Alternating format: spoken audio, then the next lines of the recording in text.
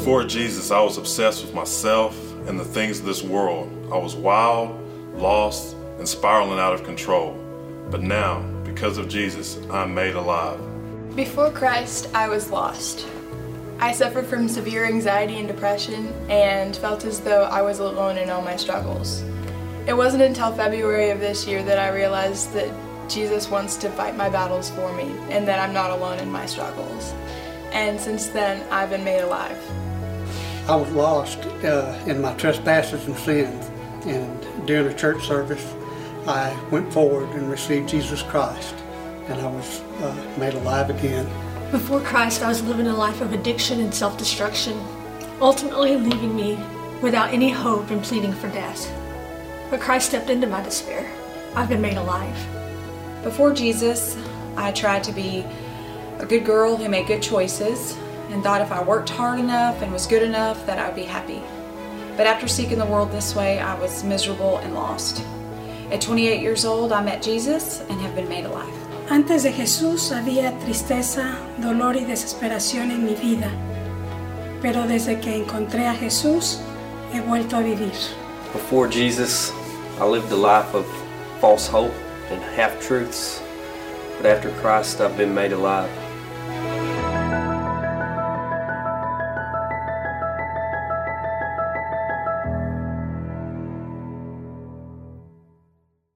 Happy Easter. Those of you watching all over East Texas and around the world, we are excited that you've chosen to celebrate the risen Jesus with us online at New Beginnings. And so it is raining here in East Texas. It has been storming all morning. The parking lot is empty, but Jesus is alive, and that is worth celebrating today. What I love about the stories you just heard is that every story had two parts to it. You had life without Jesus and then life with Jesus. Life without Jesus being dead and empty and meaningless. Life with Jesus means that they've been made alive and now have purpose and hope. And this is what we're celebrating today. This is the power of the resurrection. You see, the greatest event in human history is the resurrection of Jesus. And the greatest news that we could ever hear in the entire world is that Jesus is alive. And that means that He can step into our story, regardless of what it is, and He can move us from death to life. And this is what we're going to look at this morning. This is where we're going to be. So if you got a copy of God's Word, I want to encourage you to grab it, and let's go to Ephesians chapter 2. Ephesians chapter 2 is a powerful passage of Scripture that helps us understand the power of the resurrection of Jesus. Let me just give you a summary statement of what we're going to read, and really what I'm going to unpack for you this morning as we think about the power of God to resurrect us and give us a life. So here is a very simple phrase that summarizes the passage and that really I'm going to be unpacking through the morning. And it's simply this: without Jesus, we are dead, but with Jesus, we are made alive. Without Jesus, we are dead, and with Jesus, we are made alive. And really, this is the category that every single person fits in. See, oftentimes we think of life and we think of various categories that we might fit in. We think maybe good people and bad people, or we may think there's moral people or immoral people, or religious people and irreligious people. But the truth is, there's only two categories that we all fit into. It is either we are dead without Christ, or we are alive because we are in Christ. We are either dead in our sin, need of life, or we have been made alive because Jesus has intersected our story. And so here's what I want to do. I want to unpack the first part of this phrase. Without Jesus, we are dead. And look what Paul says here in verse 1. He says, "And you were dead in your trespasses and sin." You were dead in your trespasses and sin. Paul doesn't waste any words here. He doesn't sugarcoat it. He doesn't try to soften the blow of our condition. Paul just comes out of the gate and says, "And for you," and he's speaking to you and to me and all the rest of humanity, "and you were dead in your trespasses and sin." I don't know if you've ever been around someone who is just painfully blunt. And for those of you who are wondering, like, I don't know anybody painfully blunt, that's kind of a dumb thing to say. You're probably the person who's painfully blunt. But sometimes you get around people and they are just like, they just tell it like it is. I mean, just out of the gate, and they don't care about your feelings or emotion. They just tell it like it is. And this is kind of what Paul does in this passage here. Paul says, and you, this is your condition, you are dead in your trespasses and sin. Not you're struggling, not you have a few issues to work out, not you've got a couple of problems that if you get to the bottom of, everything is going to be okay. He says, no, you are dead. And then he says, in your trespasses and sin. So what is a trespass? Trespass is simply this. It is where you've crossed the line. And then the question is, what is sin then? What is trespass and sin? A sin is simply this, it is missing the mark. It is missing the mark of what God's desire is for. So think about those two words, trespass, crossing the line, sin, missing the mark. And I think all of us would have to agree with this truth and reality. That every single one of us have had moments in our life where we know that God doesn't want us to do something. And He is clear that this is not the things that He wants us to do, the places He wants us to go, and the attitude or dispositions of our heart. We shouldn't have those things. And yet, we continually live and do those things anyway. And then there are other times where we know God wants me to do this, and yet we know that, but we choose not to do that. So every single one of us fits into this category of a person who has trespassed and sinned. And here is what the Scripture tells us, is that because of this, sin leads to death. Without Jesus, we are dead because of our sin. Now, some of you may be thinking, wait a second, my heart is beating today. I'm breathing. I mean, I'm alive. I'm in a good place in my life, and man, I feel healthy. What do you mean I am dead? What Paul is talking about in this passage of Scripture is not merely a physical death. He's talking about a spiritual death. And this is what he'll say later on in chapter 4, verse 18. He describes this as being alienated from God. And this is in essence what he's talking about. Being spiritually dead means we've been cut off from God. God is the source of life for us, but because of sin, we have now been separated from God. We have been severed from the relationship, which means we have been cut off from our source of life. We are spiritually dead because we do not have a relationship with God. I love what Pastor Louis Giglio says about this. He says, sin didn't just knock us down to God's JV, or put us on probation, or put us on a slower track to getting our mansion in heaven. No. Sin wiped us out. Sin killed us. And this is the condition for every single one of us. We are alienated from God, cut off from life found in Him. And listen, this causes a massive problem for humanity, and here's why. We were created to know God. We were created for the purpose of worshiping Him, of fellowshipping with Him, of walking with Him. This was to be the reason we exist. And now because we've been cut off from God, our source of life, we have also been cut off of our source of purpose and meaning and hope in life. You see, apart from God, we are empty. This is why so many people live their life just aimlessly wandering, feeling like, man, something is missing in my life. And there seems to be in many of us this perpetual dissatisfaction, regardless of what relationship I'm in or what I accomplish or how many things that I achieve and do with my life. There's still, at the end of the day, like in the bottom of my soul, something is missing. It is the God void. We were created to know Him, and now we are spiritually dead, cut off from Him. And I know for many today, in the current season we are in, many of you feel this even more than at other times of your life.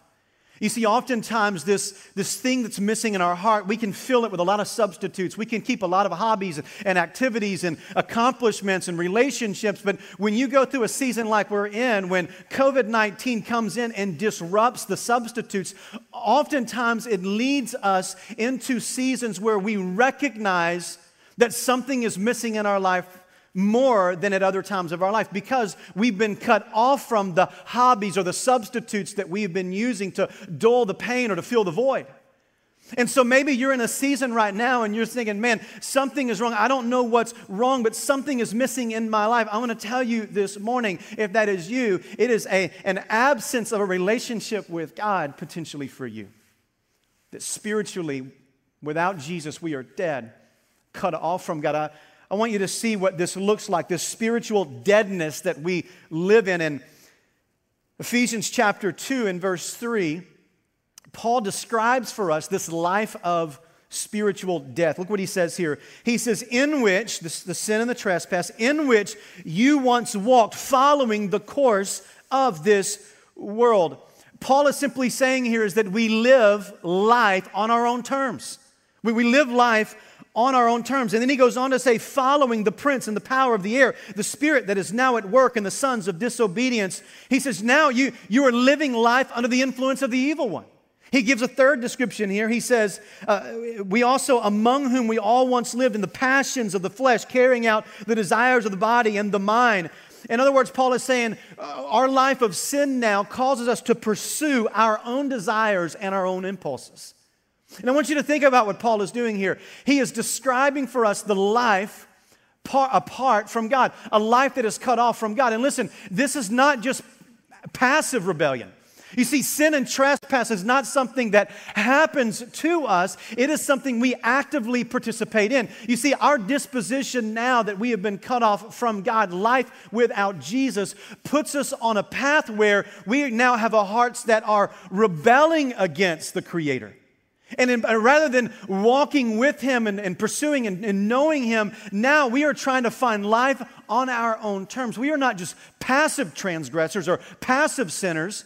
We are now trying to find our hope and meaning in the creation rather than the Creator. We have committed high treason against the God of the universe. This is the disposition of our life. And this is where we begin to understand and have framework of the brokenness in the world around us. This helps us understand why there is so much evil and injustice. This helps us understand why there is so many things that seem to be broken in our world. This helps us understand everything from terrorism to consumerism. Is that humanity has been disconnected and now we're living life on our own terms, trying to find life in and of ourselves that we were meant to find in God and God alone. And this is the condition of our soul. Some of you today, I want you to know that for many of you, maybe listening to this, you go, man, listen, I'm not that bad of a person. Like, I'm a pretty good family man or woman. I take care of my kids. I work hard. I want to contribute to society. I'm not that bad. Now, I know some bad people, but I don't fit into that category. Here's what I want you to know, that regardless of where you fit in on the bad to good spectrum, that every single person who is without Jesus fits into this category. And see, there's a difference between, I think sometimes we think because we have certain behaviors that make us look alive, that we think that we're actually alive. Listen, there is a big difference between something looking alive and actually being alive. I'll illustrate it like this. If you've ever been to a wax museum, wax museums have these figures that have been sculpted and created, and they look like they're alive. I've been to some really bad ones, and I've seen some sculptures that I looked at, and I didn't know whether it was Abraham Lincoln or Uncle Si from Duck Dynasty. And then I have been to some where it is just absolutely amazing. I mean, you walk in and every single figure looks like, man, you feel like they're watching you as you walk through the room. And if they put their hand out to shake your hand, you wouldn't be surprised because they look alive. But here is the truth of the matter. It does not matter what it looks like. The appearance doesn't change the status. You see, you can have the greatest artist sculpt the most unbelievable figure, a person of history. You can have the greatest makeup artist come in and paint their skin and give them every little detail of the eyes and the mouth and the lips, of every detail of this person's existence. They can come in with the greatest designers and clothe these figures. They can take the greatest set designers and prop them up. But the truth of the matter is, even with all of that, they are still lifeless and dead. And the same is true for you and me spiritually. You see, we can prop ourselves up by comparing ourselves to others. We can clothe ourselves in religion. We can make up ourselves with good works. But it doesn't matter what we do. If we are without Jesus, regardless of how we look on the outside, the truth is we are dead spiritually. Our appearance doesn't change our status. And Paul does something here in verse 3. I think it's important that we see. Paul shows us the death blow of death. Look what he says at the end of verse 3. And he says, and we're by nature children of wrath. What this simply means is that because of our sin condition, the wrath of God is aimed toward you and me.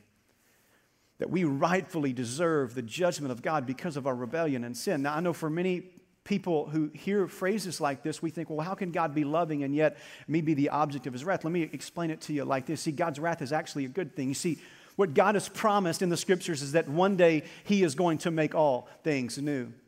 That he is going to sweep in with his righteous judgment and his holy wrath, and he is going to sweep through all of creation, and he is going to obliterate and destroy all evil, all injustice, all brokenness will be eradicated, and everything will be made new once again. You've ever wondered, what is God doing with the brokenness of this world? Listen, he has promised he is going to wipe away every tear. There'll be no more sorrow, no more pain, no more death. Everything will be as it was supposed to be. But this is going to happen through his righteous wrath coming and wiping out all evil and injustice. And if you and I are dead in our trespasses and sin, that means that we are in the path of God's divine righteous judgment. You see, if this story or this passage ended in verse 3, this would be the most depressing Easter sermon you've ever heard in your life. You see, but just like every single story that you heard in the video at the very beginning, there were two parts to the story. There is life without Jesus and life with Jesus. And I'm so grateful that Paul says, listen, this is the condition of life without Jesus, but I'm going to tell you, Jesus can invade the story and change the script. Look what he says in verse 4. Look what he says. He says, but God.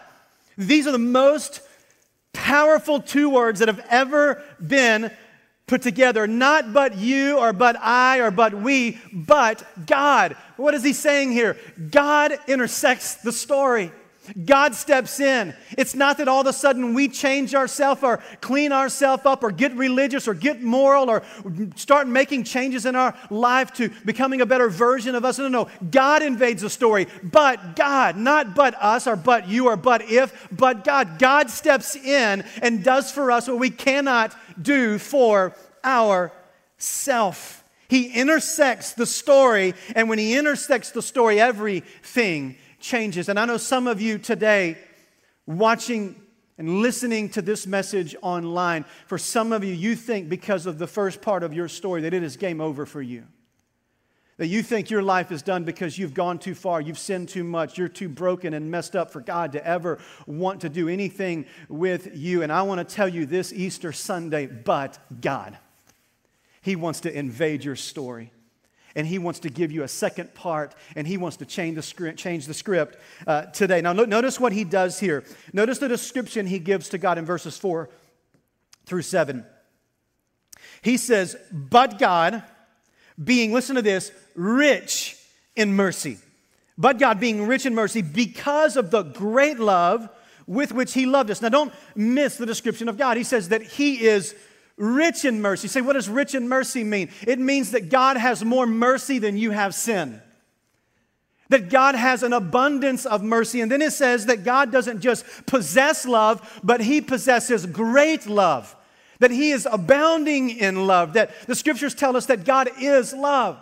So I don't know what your concept is today of what God is like, but here's what I want you to know today is that he is rich in mercy. He has great love for you, and he wants to usher his mercy and his love in your life, in your living room, and invade your space today and let you be reminded that he loves you and he has mercy for you.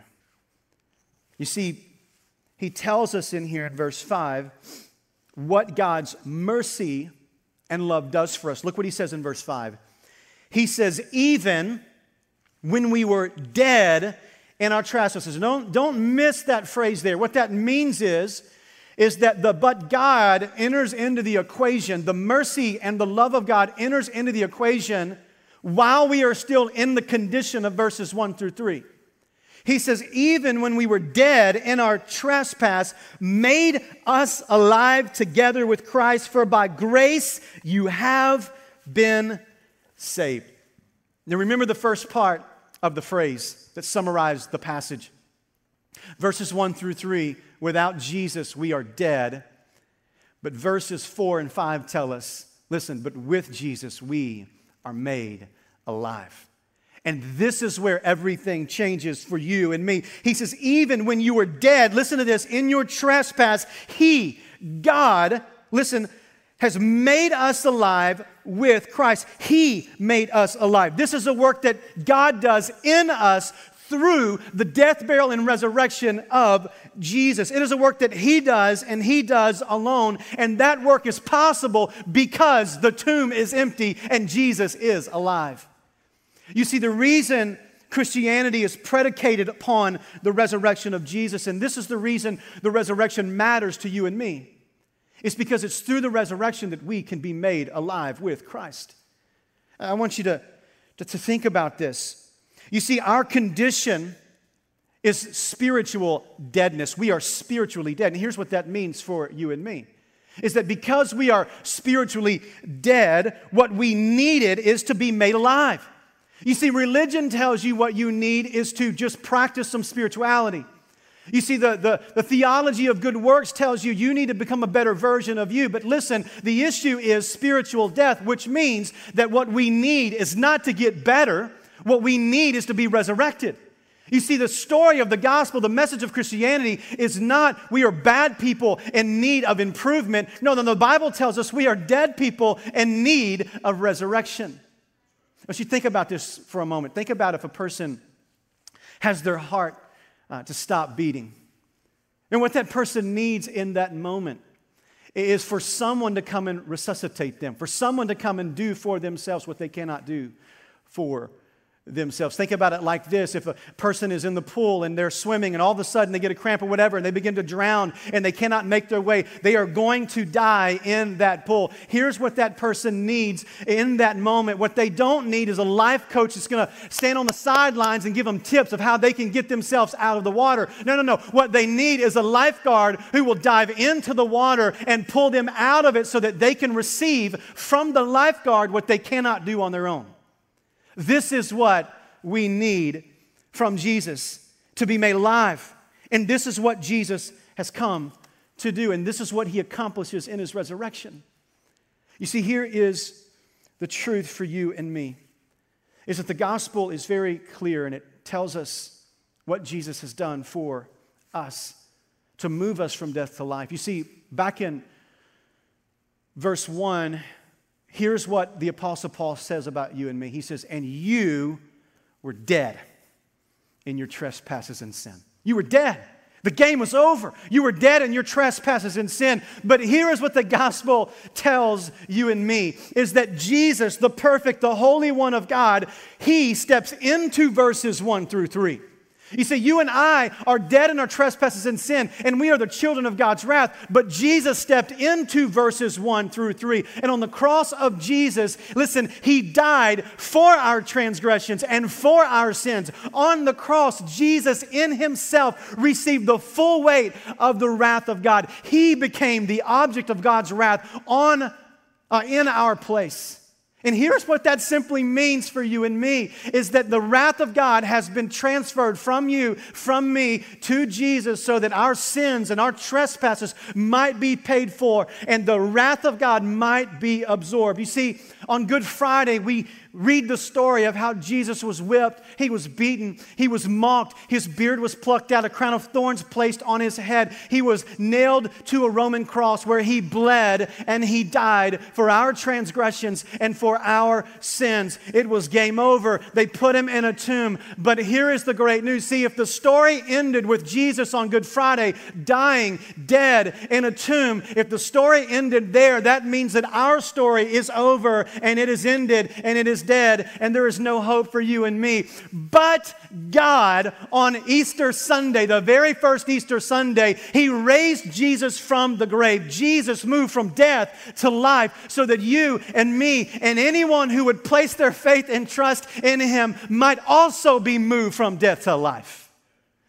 This is what we celebrate today, that Jesus is alive. Therefore, we too may be made alive. And see, this makes a huge shift in the heart of humanity. You see, our great void in our life, the great thing that we're longing for is to be in relationship with our Creator. And here's what happens. When we are made alive in Christ, we are reconciled to our Creator, which means everything we have been longing for in our life, we discover that it is found in Him. You see, life has a name, and that name is Jesus. And when you have Jesus, the Scripture says, you have life, but not just ordinary life, you have abundant life. You see, for so many of you watching today, you have spent your life self-medicating, trying to fill the emptiness of your life with all the things of this world, trying to find some sort of meaning and purpose and hope and future for yourself. And what you've been longing for is a relationship with the Creator. And I want you to know today, this Easter Sunday, you can be transferred from death to life and experience the hope that's found in Jesus and Jesus alone. Because when you discover Jesus, you discover everything you've been longing for in life. And the question is, how do we get there? How do we move from this place without Jesus being dead to with Jesus being made alive? How do we make that transfer? Well, Paul tells us in verses 8 and 9. Look what he says here. He says, "For by grace you have been saved through faith, and this not your own doing. It is a gift of God, not a result of works, so that no one can boast." Paul simply says this. He says, this new life, when he says, "For by grace you've been saved," the word saved there is the picture of being made alive. It is being resurrected in Jesus. He says, "And for by grace you have been saved." In other words, there's only one way you can be resurrected and made alive is by the grace of Jesus. It is not by your work or your effort. It is simply by the unmerited, unearned favor, the love of God being given to us. It is the grace of God. And he says it's the grace of God, but is received through faith. So it is by grace, but it is through faith. It is by trusting in and resting in Jesus' death and resurrection as our only hope. He says that you can have this gift of salvation that is given to you by grace, and you receive this gift of grace by placing your faith in Jesus. So what does it mean to have saving faith? What does it mean to have a faith that truly allows me to receive the grace of God? I think sometimes we miss this in American evangelicalism. Let me explain it to you like this. Let me kind of illustrate what saving faith looks like. You see, I'll kind of talk to you about it like this. See, saving faith is when we fully rest in the finished work of Jesus. So let me just use this chair as an illustration. This chair has a design, it has a purpose. And the purpose of this chair is to give my body rest. That I can sit in this chair, I can place my body onto this chair, and now this chair is holding me fully. I'm no longer standing on my own, I am resting in this chair. And this is what the chair was designed for and meant for. But if I come to this chair, and I say, I'm weary and I'm tired and I need a rest from my body. And I come to this chair and I say, okay, let me just describe the chair to you. I just got all kinds of knowledge about this chair. So let me tell you about the color of the chair, the scratches on the chair, the weight capacity of the chair. I could tell you where we bought the chair. I could describe the chair in as detailed of a way as you would want me to describe the chair. But the question is in just in knowing the chair, does that allow the chair to do for me what the chair was meant to do? And the answer is no. Or I could come to the chair and go, okay, this chair is strong and it's sturdy, so I'm going to lean over on the chair. I'm going to get in proximity to the chair. I'm tired and I need to rest from my legs, and so let me just kind of lean on the chair, and man, I feel a little bit of relief. The question would be is if I'm leaning on the chair or in proximity to the chair, the question is the same. Is the chair doing for me what the chair is meant to do? And the answer is no. You see, it's not until I turn from standing on my legs and I placed my faith in the chair, trusting fully by resting in it completely, that this chair will do for me what it is designed to do. This now, I have transferred my faith from myself, my legs, and my ability to stand, and now I am resting fully in the chair. And here's what I believe so many people have in regards to the relationship with Jesus. You see, for many of us, we have knowledge about Jesus. We can come near to Jesus and we can say, okay, let me just describe Jesus.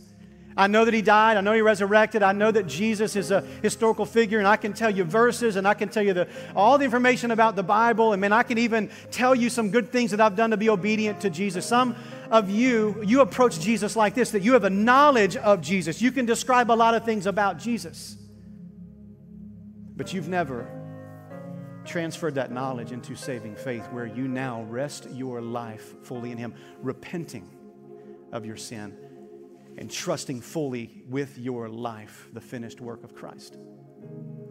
Others of you, you've approached Jesus in a nearness or proximity. You've come to Jesus and say, man, my life is hard, my life is difficult, and so what I need in my life is some spirituality. I need to go to church more. I need to read my Bible more. And so what many of you have done, you've approached Jesus, and you've seen Jesus, and you've used Jesus kind of as a person to lean on when times are tough.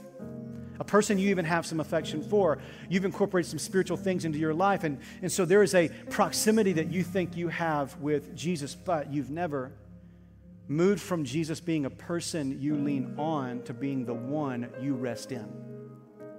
And what you need is to stop standing near Jesus and place your faith in Jesus, trusting His finished work, His death and resurrection for your only hope and salvation. And others of you, maybe you've taken a different approach. Maybe for some of you, you've just dismissed Him.